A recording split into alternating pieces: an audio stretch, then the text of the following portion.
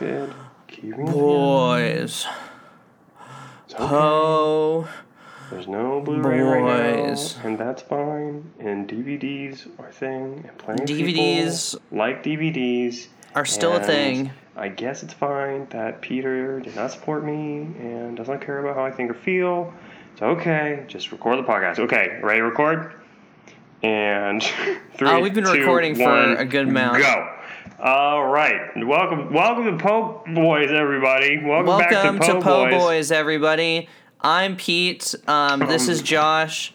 I didn't introduce myself. Thank you very much. I'm Josh. Sorry that you had to listen to that therapy session, but as you know, we are hashtag Transparency Boys. I would call it more of a discourse hashtag Zen Boys on the current multimedia landscape that will be referred to by the likes of AV Club for years to come. You can put lipstick on a pig, but it's still pig. Puffer Pig. Remember? Nice staying on brand. Remember that? Do they have pigs? Well, I guess they do have pigs in Star Wars.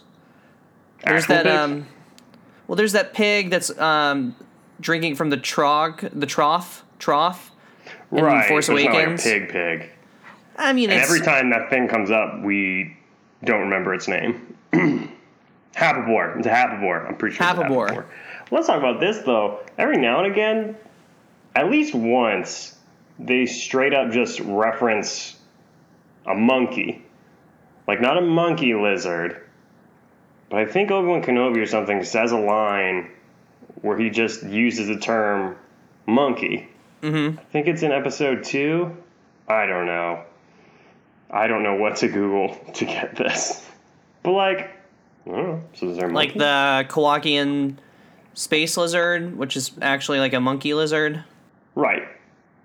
Well, it's called a Is it monkey lizard. Is it called a monkey lizard or space lizard? Why would it be called Kowakian monkey space lizard? I don't know. You're a weirdo. Oh, I'm the weirdo. Okay. Yeah, but I'm pretty sure in episode 2, Obi-Wan Kenobi says something about a monkey. And he's just like, a monkey.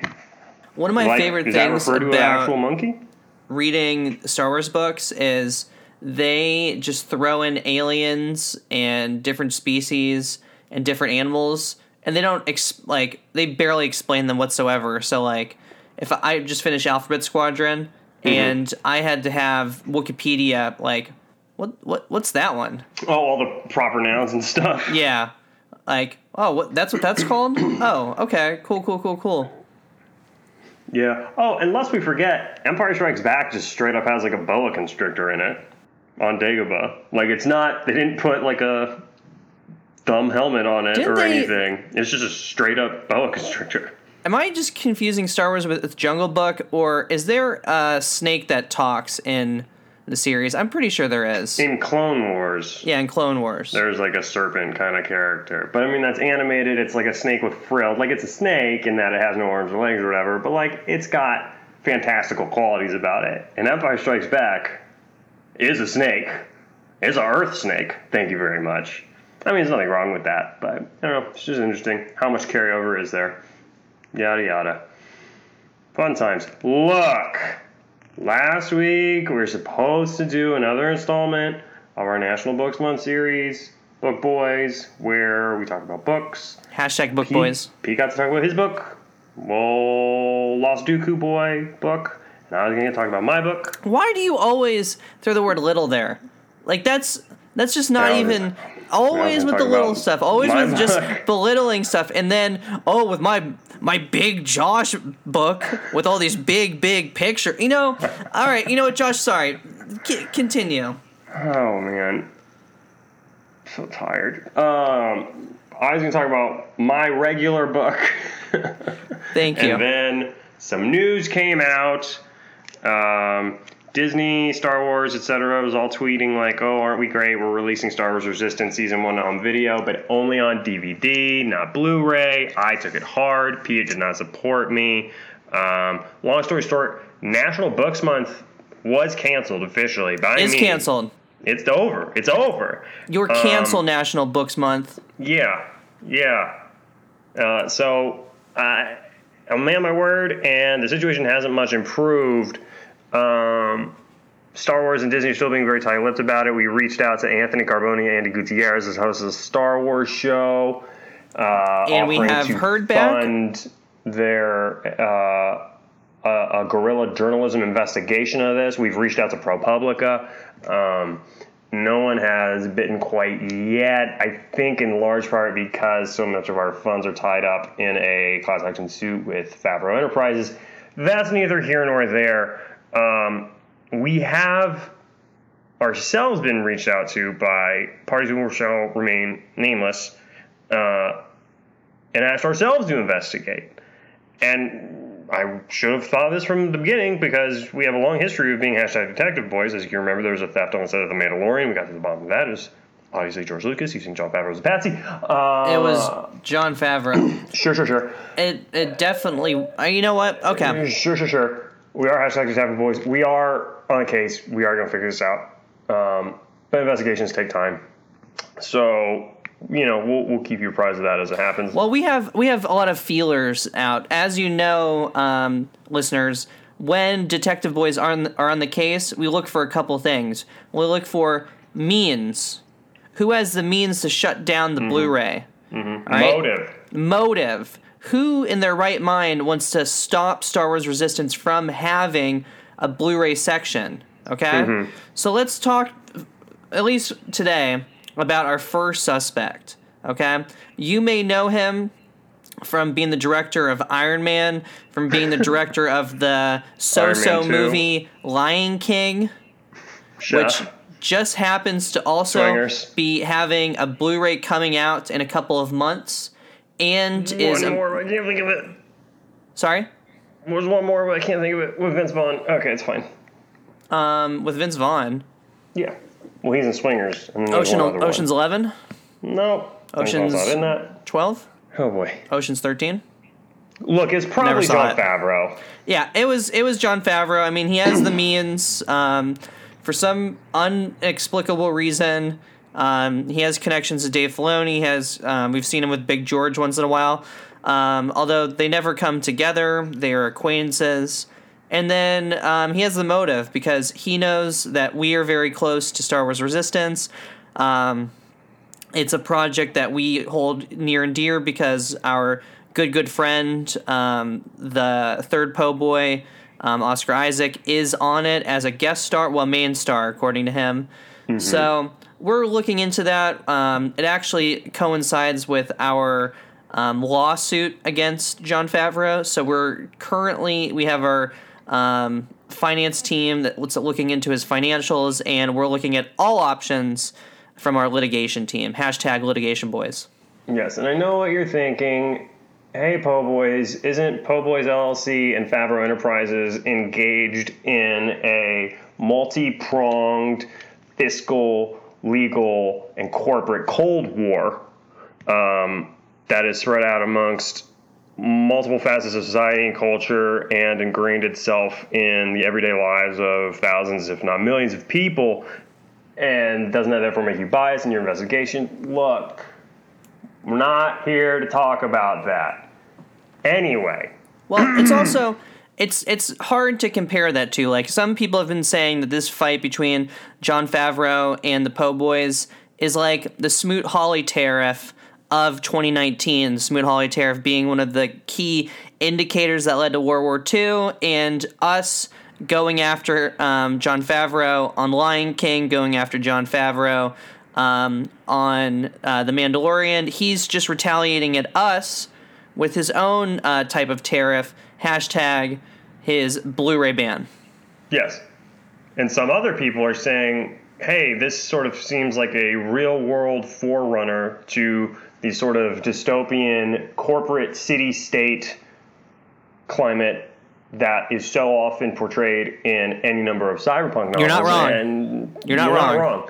Look, all this is to say, National Books Month is canceled. I will not change my mind. I will not apologize. However, August is, of course, we were not planning on celebrating this, but just having to line up this way, we figure whatever. August is, of course, Nontional Fiction Month. #Nontional Fiction Month. A whole month that's dedicated to nonfiction and all these things. And the book I read, the regular book I read, It happens to be nonfiction, so we are going to cover it. Hashtag book boys, hashtag smarty boys, hashtag literate boys. Hashtag intellectual boys. Hashtag intellectual boys, hashtag ABOYC, like the ABCs, but with a boy in it, because of reading. We are going to cover it, but do not make a mistake, listener. This is not under the umbrella of hashtag National Books Month. National Books Month is canceled. Now, listeners, you might think, why am I listening to this? Because I am... Oh, you are thinking I'm that. still in school, and I'm only listening for the workout information. Well, here's something that you're going to find out is...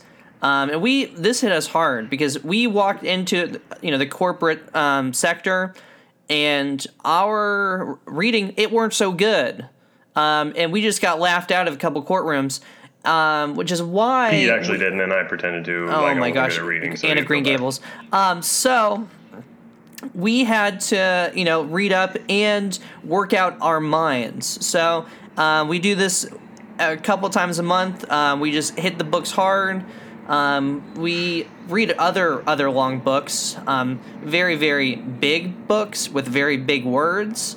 But then we also like to, go back and read some stuff that's more leisurely. So, Josh, what did you read? I read Making of Solo, which I was able to get a copy of early at Star Wars Celebration. They're selling it like a week or a month or something like that before it actually came out. I didn't read it early. But yeah, I got it. Actually, I read a little bit of it early, but who wouldn't do that? Yeah, is by Rob Bredo. I assume I'm pronouncing that right. If not, I apologize. Making Solo a Star Wars story. Specifically, Industrial Light and Magic presents Making Solo a Star Wars story. Now, I think one of the many things Star Wars has going in its favor that keeps it so fresh in popular culture is that it's got fandom, but it's got like a multi-pronged fandom, and you've got the EU fans who really take in all the books and the extended universe and stuff like that, and you have fans of the movies and fans who get into the mythos and yada yada, and I think you also have an entire contingent that's just fans of how they're made and the process behind all that, and how they do AT-ATs, and how they do the lightsabers, and where the noises come from, and yada yada. And I've always been pretty into those kind of things. Even as a kid, I watched a lot of making of features and stuff when I could get my hands on them, so I always make a point of grabbing these making of books when they're released. I was wondering, and I'm sure many of you who are maybe also into this sphere of Star Wars fandom, why this movie, Solo, got a making of book. There are making of prequel books that came out when the prequels originally came out. I don't think they've been updated. I'm hoping we'll get some new ones of those at some point. But maybe 10 years ago or so, they released 3 making of books for the original trilogy written by this guy, J.W. Rinsler, that went very in depth. They're really, really good. I can't recommend them enough.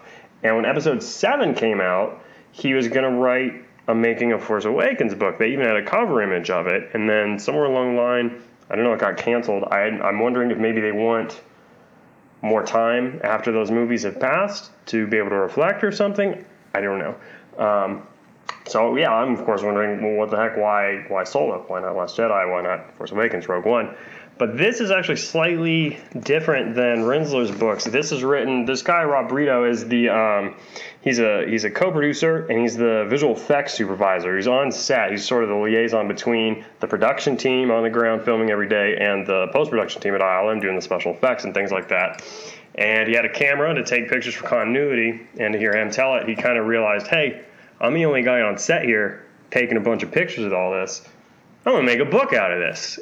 And so that's how that went down. So this is sort of in a different vein than those Rinsler making of books. But it's very cool. It's got a lot of great photos and a lot of interviews. If you are someone who's interested in like what the different positions on a sprawling crew of a blockbuster film do, there are interviews with all kinds of people and stuff like that. And it follows, the production of the film. It's not, if you want a little bit more on the pre-production side, you can touch on the art book a little bit. And the post-production side is a little of that here, but it's mostly boots on the ground when they're filming.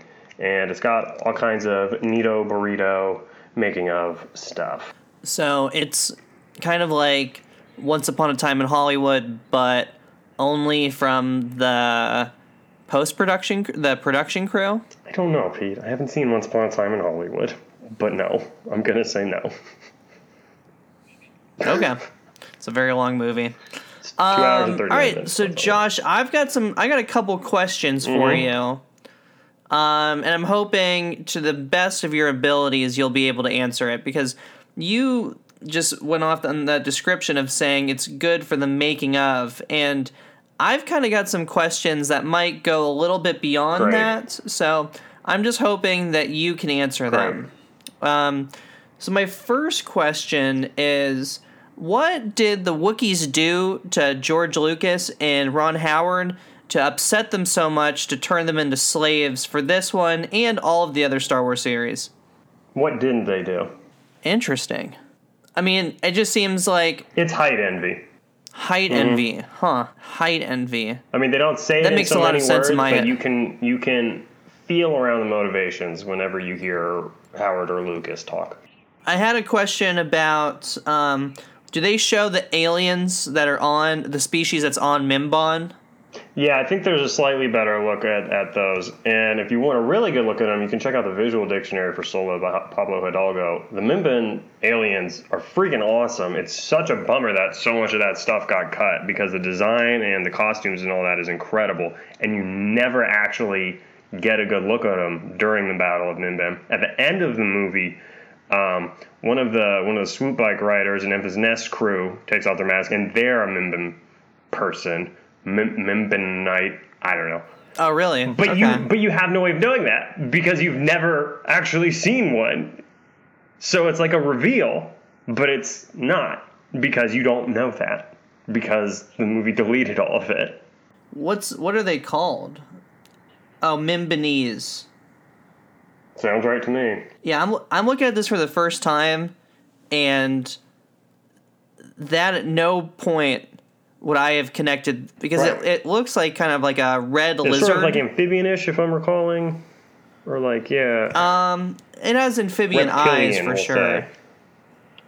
Yeah, like a red reptilian with like fish eyes. I would have never connected that to the Mud Planet. Yeah, and I imagine that's one of the things that ended up on the chopping block perhaps after the transition from Lord and Miller to Ron Howard. Now, the Solo art book, I was very excited. That was the one that came out the same day as the movie. And historically, those books have been pretty cool because the pre-production process will happen concurrent with some of the production on the film as well. And you'll get a lot of insight into what the director and the writers and all that are thinking and what they want visually from the movie and how their thought process on that adapts. And so I'm ready to read this Art of Solo book, and I'm thinking, well, great, how does Ron Howard come into this movie with the pre-production already done and the concept art already done, and how much say does he have in this, and how does it change from this pair of directors to this new director, and yada yada? Nothing. They don't even touch it. I don't even think they name that seems normal Miller. though. It seems dumb. I don't know. Well, that's what they try to to the best of their ability explain or act like they never had a son from the first marriage, and that the son from the second marriage is the only son that person ever had. Which is just dumb. Anyone who is interested enough to be reading these books, though, they know that's not the case. And, I mean, you don't even have to, because I wasn't expecting the book to be like, here's why Lord and Miller were fired. I don't need that. But you can tell me, like, okay, so when Lord and Miller left and Ron Howard came on, Ron Howard had these ideas, and, you know, he brought this to the table, or yada, yada. So this book, Making of Solo, doesn't get into the weeds, but it does touch on that a little bit, and touch on, like, how the entire production process had to shift and kind of go into overtime when Ron Howard hopped on board. And it touches on a few things that he tinkered about with. Overtime? Well, they never changed the release date. You know, so Lord and Miller leave, then they hire a new guy, and then he has to get up to speed. So all that time is time they're not shooting, and they're not going into post-production. And Ron Howard had a few different ideas, and I think they talk about him kind of changing and cutting some stuff out of the the Kessel Run and things like that. So you get a little So bit. the Kessel Run was supposed to be longer? I believe it was supposed to be longer or different. I think they mentioned that Ron Howard brought in the monster. I think. And they do at one point, they have a picture out here of like a map someone drew out of the kind of route that they take and stuff. That's pretty neat. There's some really cool stuff in there.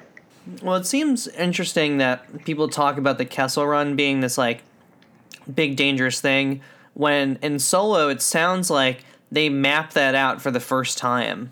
Yeah, I don't know. I'd have to watch it again, I guess. Well, I think they don't map it out the first time. I think they have to map out an alternate route because I don't think they can take the most conventional route because the Empire shows up. So they have to like. Oh, and that's what why happens. it's not that Han is faster than everybody else. It's a shorter that distance. He cheated. Yeah, he cheated and did that. Okay. I mean, Yeah, he that didn't checks out. cheat. I mean, if it's a race, But you it's know, not a race. Well, if it's a run, the you know, Kessel like Run is a route. like- It's the only safe route out of that. yeah. So maelstrom. if you're saying, oh, I've taken this route so much faster, and it's because But it's not faster, it's shorter, you- because a parsec is famously a unit of distance, not a unit of time. Okay, if you do it shorter. Oh, okay, yeah. But so in it, this is my favorite Solo bonus feature, I'll say, because Solo Blu-ray, of course. Why would it? No commentary track, just like Rogue One, just like the first Blu-ray release of Force Awakens. Ryan Johnson, shout out for actually providing a commentary track on Last Jedi. That was great. And I watched some of the bonus features for Solo. I didn't get too far into them. One of the early ones I watched was like this round table with the cast, who are all lovely, but like it seemed like very manufactured and like written down questions and like a little too cute. I don't know. It rubbed me the wrong way. This is much. I enjoyed this very much. Well, there's only one of them that's like still connected to the Star Wars community, really, because it's not like, I mean, Woody Harrelson just moved on to the next project, and then I feel like Donald Glover and Chewie. Yeah. I don't feel like a lot of them kind of leaned into it as much. I don't know. I mean, give it time. With Disney Plus now and things being reevaluated, you never know. But Maybe when they do a Han TV show. yeah, could be. I definitely think that they would be, if they're putting that money in, and it doesn't look like, what's the guy's name? Starts with an Alden A. Ehrenreich? Yeah, it's not like his career is, continued to be super Sliding those big. bridges off. He is on the USA television adaptation of the novel Brave New World. Or he will be. It's in pre-production right now. Yeah, so I guess I would say the coolest thing about this book, the coolest takeaway I had, is in the sequel trilogy, I found myself, and maybe it's just because I had read those making of the original trilogy books, so I just had more information about the behind the scenes of those movies. But those books really taught me how important innovation is to George Lucas and moving the ball forward, not just for his own movies, but just for what is possible in film in general, and how much of a visionary he could be on those fronts. And so when, Force Awakens or Rogue One and stuff was sort of leaning back on older stuff, it seemed like it was like, oh, we're going back to a lot more live action stuff, which is fine. I don't know. For whatever reason, it didn't get that like spirit of innovation. I'm realizing now that's probably just because I didn't read a bunch of making of stuff, and I'm reading this making of book, and you really get that sense of like, no, we're going to do stuff different. My favorite example was that there's a sequence where they rob the train and they end up having to drop the cargo on that mountain range, and it explodes. There's a big explosion on the mountain, and they're talking about, there's this huge history of explosions in Star Wars, and epic explosions, and Death Stars blowing up, and yada yada, and we wanted to make this explosion different. So what they did was they made an explosion underwater, and like to do it, they made a recreation of the mountain range and put it in an aquarium and set off like a little explosive, but the little explosive was like so quick under the water that they had to get a camera that shot like, 25,000 or some insane number frames per second, and they filmed an explosion underwater in like a 3D model of the mountain range, and they used that. That's freaking cool. They're doing cool stuff, They're using their imagination. They're pushing the boundaries. They're getting creative with it. And that's a thing that is 2 seconds long in a movie that everybody's like, wasn't that good or whatever. It was like, a lot of cool stuff going on behind the scenes. The least cool part, which is not to say much, but they didn't, there's like nothing on the whole mall of it all in the end, which I know is not a huge thing, but like syncing up the live action actor with, a voice actor is something. That's some kind of special effect, and there's something there. I figured maybe they would touch on it a little bit, but they didn't really. So they didn't talk about the CGI at all? Nope. No. Not for that particular sequence. Not for the Because you would think that Jon Favreau's character would have a couple pages dedicated to him.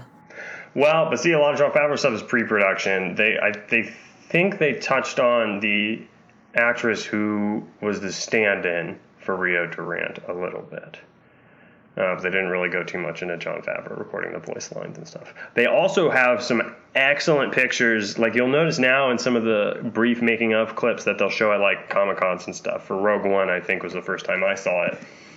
Rather than doing a blue screen or a green screen in front of cockpits now, they have this giant LED screen that they'll put a cockpit in front of, and they'll film, and the actor can interact with the scenes and stuff, and you get some really cool pictures of that technology and what it looks like from kind of further away, and it's like a recreation of the Millennium Falcon cockpit in front of this huge screen, and they hit a button and it goes into hyperspace, and like it's really cool. Really, really so cool. It's not VR? But without the goggles. I mean, it's just like a huge screen in front of it. So the actor gets to see what they would be seeing in the scene. Okay. And cinematically, the camera gets lighting reference, or some facsimile of lighting reference. The light from the screen showing up on the actors' faces and stuff like that, as opposed to having to recreate all of that. They did a lot of stuff for this freaking movie. I don't know why I keep plugging The Lion King, but all the actors they plugged it all into a VR. Right. And then the actors were allowed to look around the world and then kind of do their lines through that and play around with it. So I'm curious if in sci-fi movies, if that's kind of where we're moving towards to help with an actor with their performance. Especially, I was just listening to this interview with, do you know Tig Notaro? Yeah. She's Under on Rock with Tig Notaro, great show on YouTube. She was on Star Trek Discovery. I want to say Conan or something. She's a comedian. She's on Star Trek Discovery season 2, and she keeps saying in these interviews like, "I have no idea what I'm saying," and I like fake turning knobs and pressing buttons that aren't real is just completely lost on me. But man, am I a good actor? So I really, really sell it. And that might be something that kind of helps with that. I mean, I don't think Star Wars is one of those things where you worry like they're really phoning it in terms of like interacting with the consoles and stuff, but it'll be interesting seeing this VR technology move further and further. Yeah, I mean, you can, and it is not necessarily anything super new. You can look back at some of the making of for Lord of the Rings, and they set up a VR set for Peter Jackson. There's footage of him running around. They gave him like a camera, and they put him on the VR, and he could block a scene within that tomb that everybody gets attacked in the Mines of Moria, and he could walk around that set digitally in VR and map out his shots and how he wanted to film things and where he wanted his stuff to be. So it's not necessarily the newest technology, but they're pushing it forward, and it drives home. I mean, I love Solo, but it didn't like set the world on fire at large, but it really kind of drives home the point. The thing I always try and remind myself is like, you could have the greatest costume designer in the world on a movie, and it could be the worst movie ever made, like because the writing sucked. You never just or the story, know. Right, and there's just like, so many people behind it. I think of Valerian and the City of a Thousand Planets, because that was so visually cool, but the story that they told was just so boring, which is why it kind of flopped. Right. And So I mean, it's like a bad movie is a bad movie. I don't think by any means anyone needs to start loving movies because somebody worked hard on it. Somebody worked hard on all kinds of stuff. But, kind of amazing, just like cool things can happen behind any movie, and particularly with these big blockbusters, there's a lot of creativity and energy that go into it. So it's pretty neat. And maybe next time you're in a blockbuster and it's big and dumb and you hate it, focus on the sound design. See how that is. Look at the art design. Look at the sets. Look at the costumes. Maybe you'll be able to salvage some of it for yourself, so it's not a total waste of 2 hours. Yeah, I mean, that's fair enough. Let's see. I had written so many joke questions. I think I only have one actual question of substance keep left. going with the joke questions. So far, two out of two of them landed real good. Why did they use CGI mud? What? Okay. Was there an explanation for why Jon Favreau's character lived as long as he did?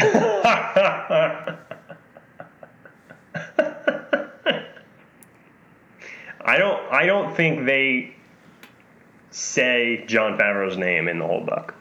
That's awesome. Yeah, I'm pretty good sure. for them. Yeah. Did PETA oversee the octopus that was dressed up to be the monster in the Maelstrom? No, they famously did that in international waters. Oh, okay. Which is okay, it's still an octopus, but yeah. Yeah, it's still...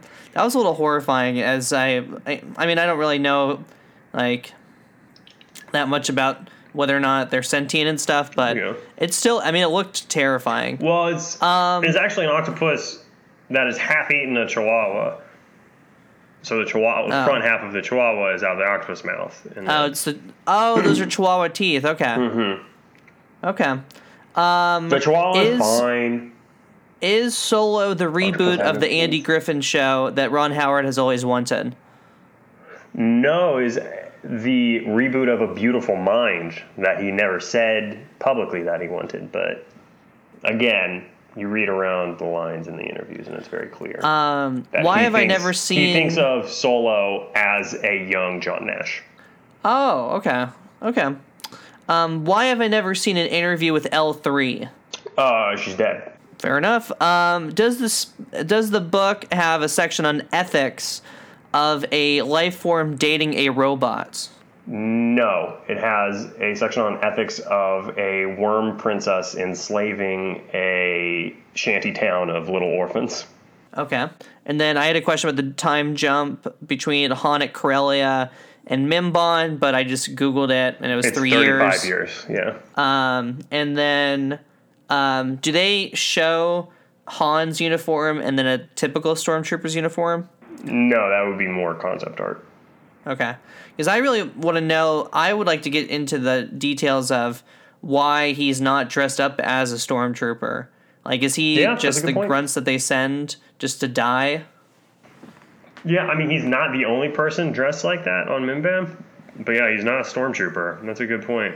Or is it just because Stormtroopers, are so white and on mud planets it doesn't make any sense for them to be dressed like that? Well, they have Mimban troopers. There's a specific action figure for it. They're barely different. Really? But I don't know. I guess they're technically slightly different, maybe. And I mean, if you look at the costume he's wearing on there, it's not entirely alien to the Empire. He's got that dumb helmet that the AT-AT drivers, or commanders rather, have. And the chest plate armor and stuff like that is sort of like what's his name wears in Rebels.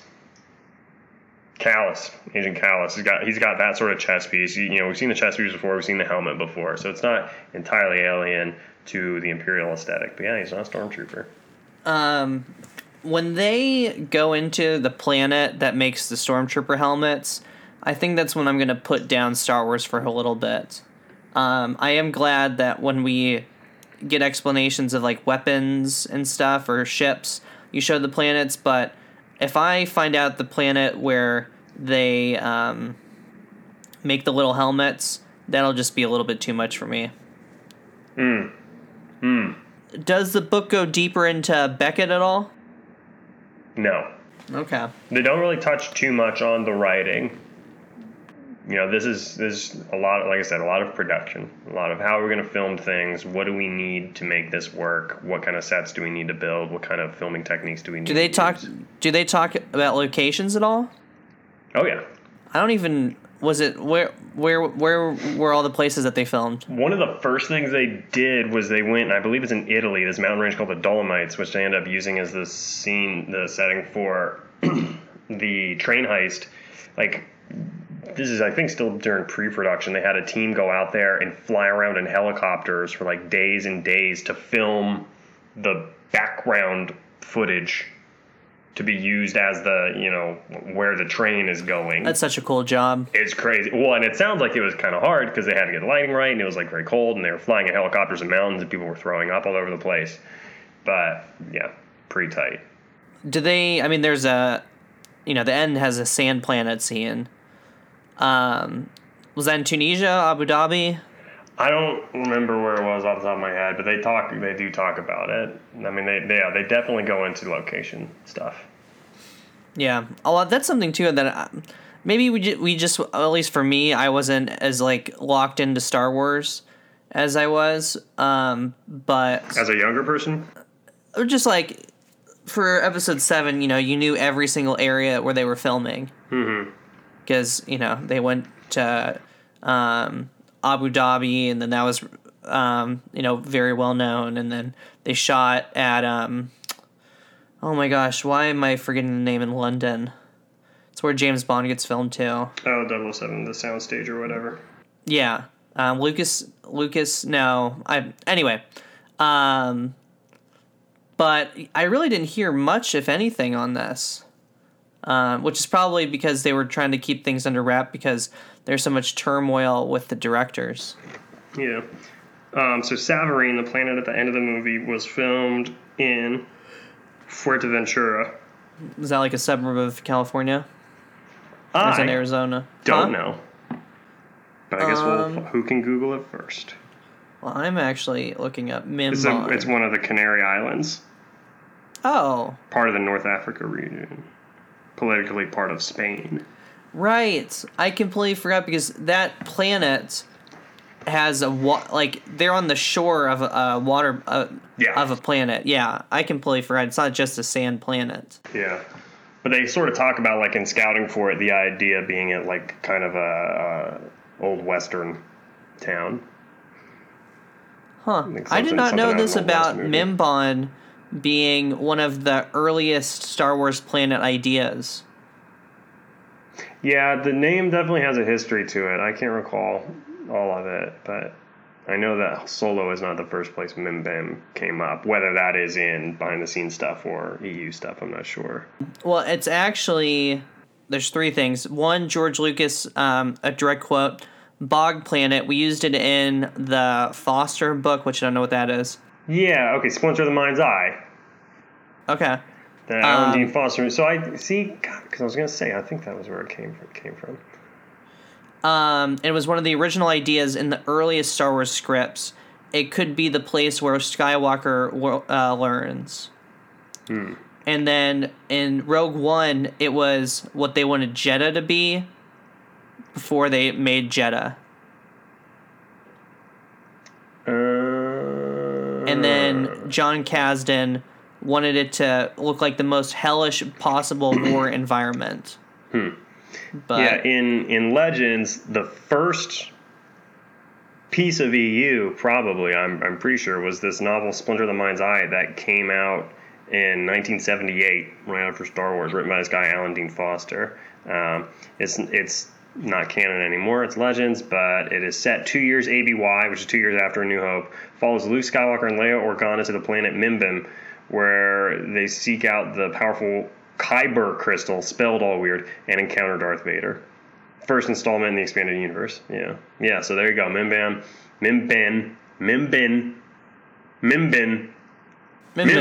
Loaded word in the Star Wars universe. Mimban. Interesting. Yeah. Well, Josh, that's all I have. Yeah. I've said my piece.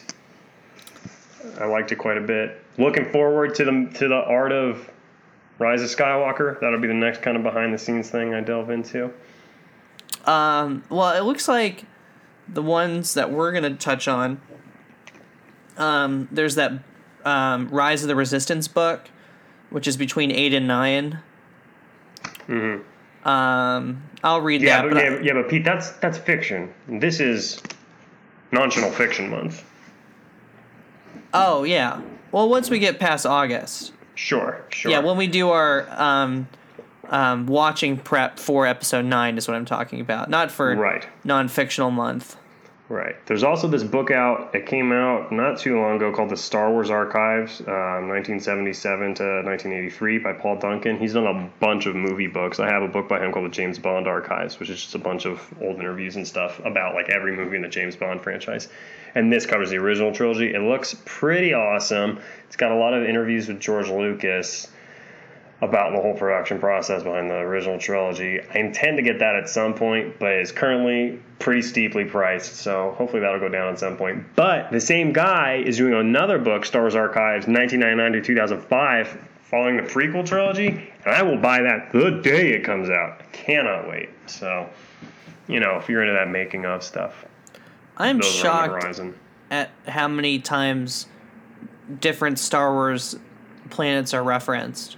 Like, you look at the Wikipedia for Mimban, and there's, 17 references. It's crazy. Thanks for listening, Pete. All right, so if you'd like to get a hold of us, poboyspodcast@gmail.com. Our Twitter account is poboyspodcast. And follow us on Podbean so that we can continue. All right, later.